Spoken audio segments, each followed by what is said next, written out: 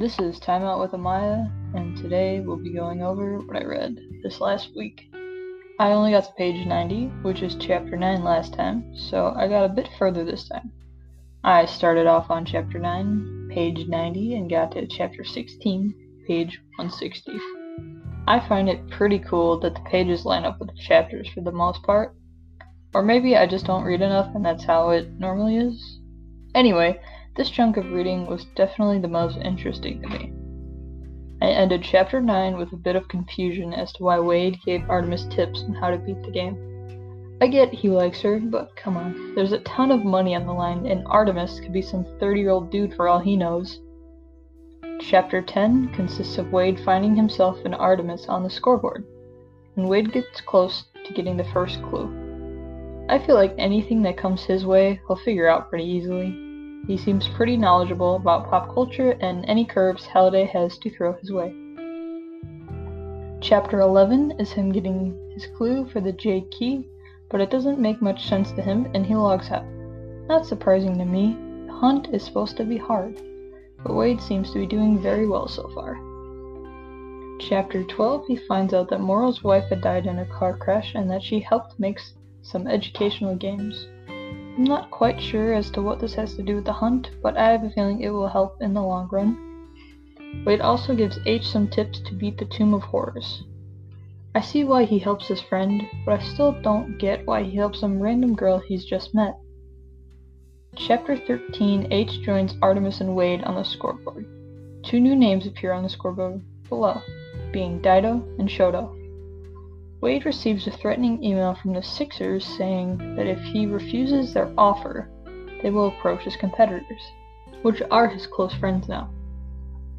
He knows not to trust them, but in order to keep his friends safe, he agrees to talk to the Sixers leader, Nolan Sorrento. That was definitely the right thing to do if he wanted to keep his friends alive and be in the game. This dude for sure sounds like bad news to me. Chapter 14, Wade is offered $5 million to give information on how to clear the first gate, which he declines, along with two other offers. Wade logs out, only to hear an explosion, which came from his aunt's trailer. He leaves his hideout to find his aunt, her boyfriend, and Miss Gilmore, dead. He runs back to his hideout and calls H. So these IOI guys are definitely serious. They killed people over a game. Yes, whoever wins controls the Oasis, but was that really necessary? You had to blow up the stacks and kill 3 people just to get a message out. Chapter 15, Wade logs on and tells H what happens. They plan a private chat in H's basement, including Artemis, Dido, and Shoto. They talk about the explosions and how they all need to be careful of their true identity. Wade tells them about his conversation with the Sixers and that he's seen the IOI's virtual headquarters. They debate on forming an alliance, but Dido and Shoto are opposed and leave the chat room. The 3 remaining agree they all work solo. Right here, I feel like teaming up is the best choice, but they chose to be solo and go their separate ways. Chapter 16 consists of Wade seeing the scoreboard fill up with Sixer accounts. He gets on a bus and goes to Columbus. He logs onto the Oasis to change his identity, and he is now Bryce Lynch, who is 22 years old. He buys an apartment and vows to not leave until he has won the contest, for his own safety.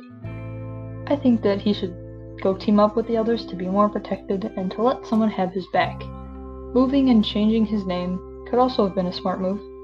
There is nothing about the book that I didn't like other than IOI and Nolan Sorrento.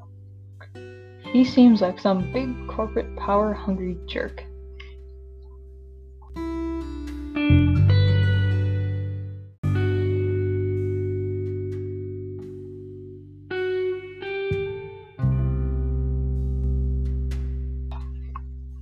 I would also like to add that I watched the movie, and it is much different than the book. In the book, the first few hundred pages start off with Wade in school, and what kind of person Wade is.